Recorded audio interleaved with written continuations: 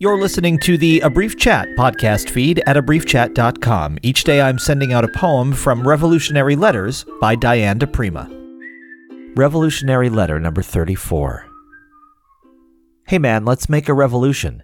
Let's give every man a Thunderbird, color TV, a refrigerator, free antibiotics. Let's build apartments with a separate bedroom for every child, inflatable plastic sofas, vitamin pills, with all our daily requirements that come in the mail, free gas and electric and telephone and no rent. Why not? Hey man, let's make a revolution.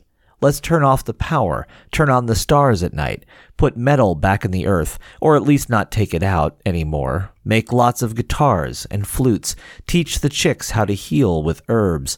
Let's learn to live with each other in a smaller space, and build hogans and domes and teepees all over the place.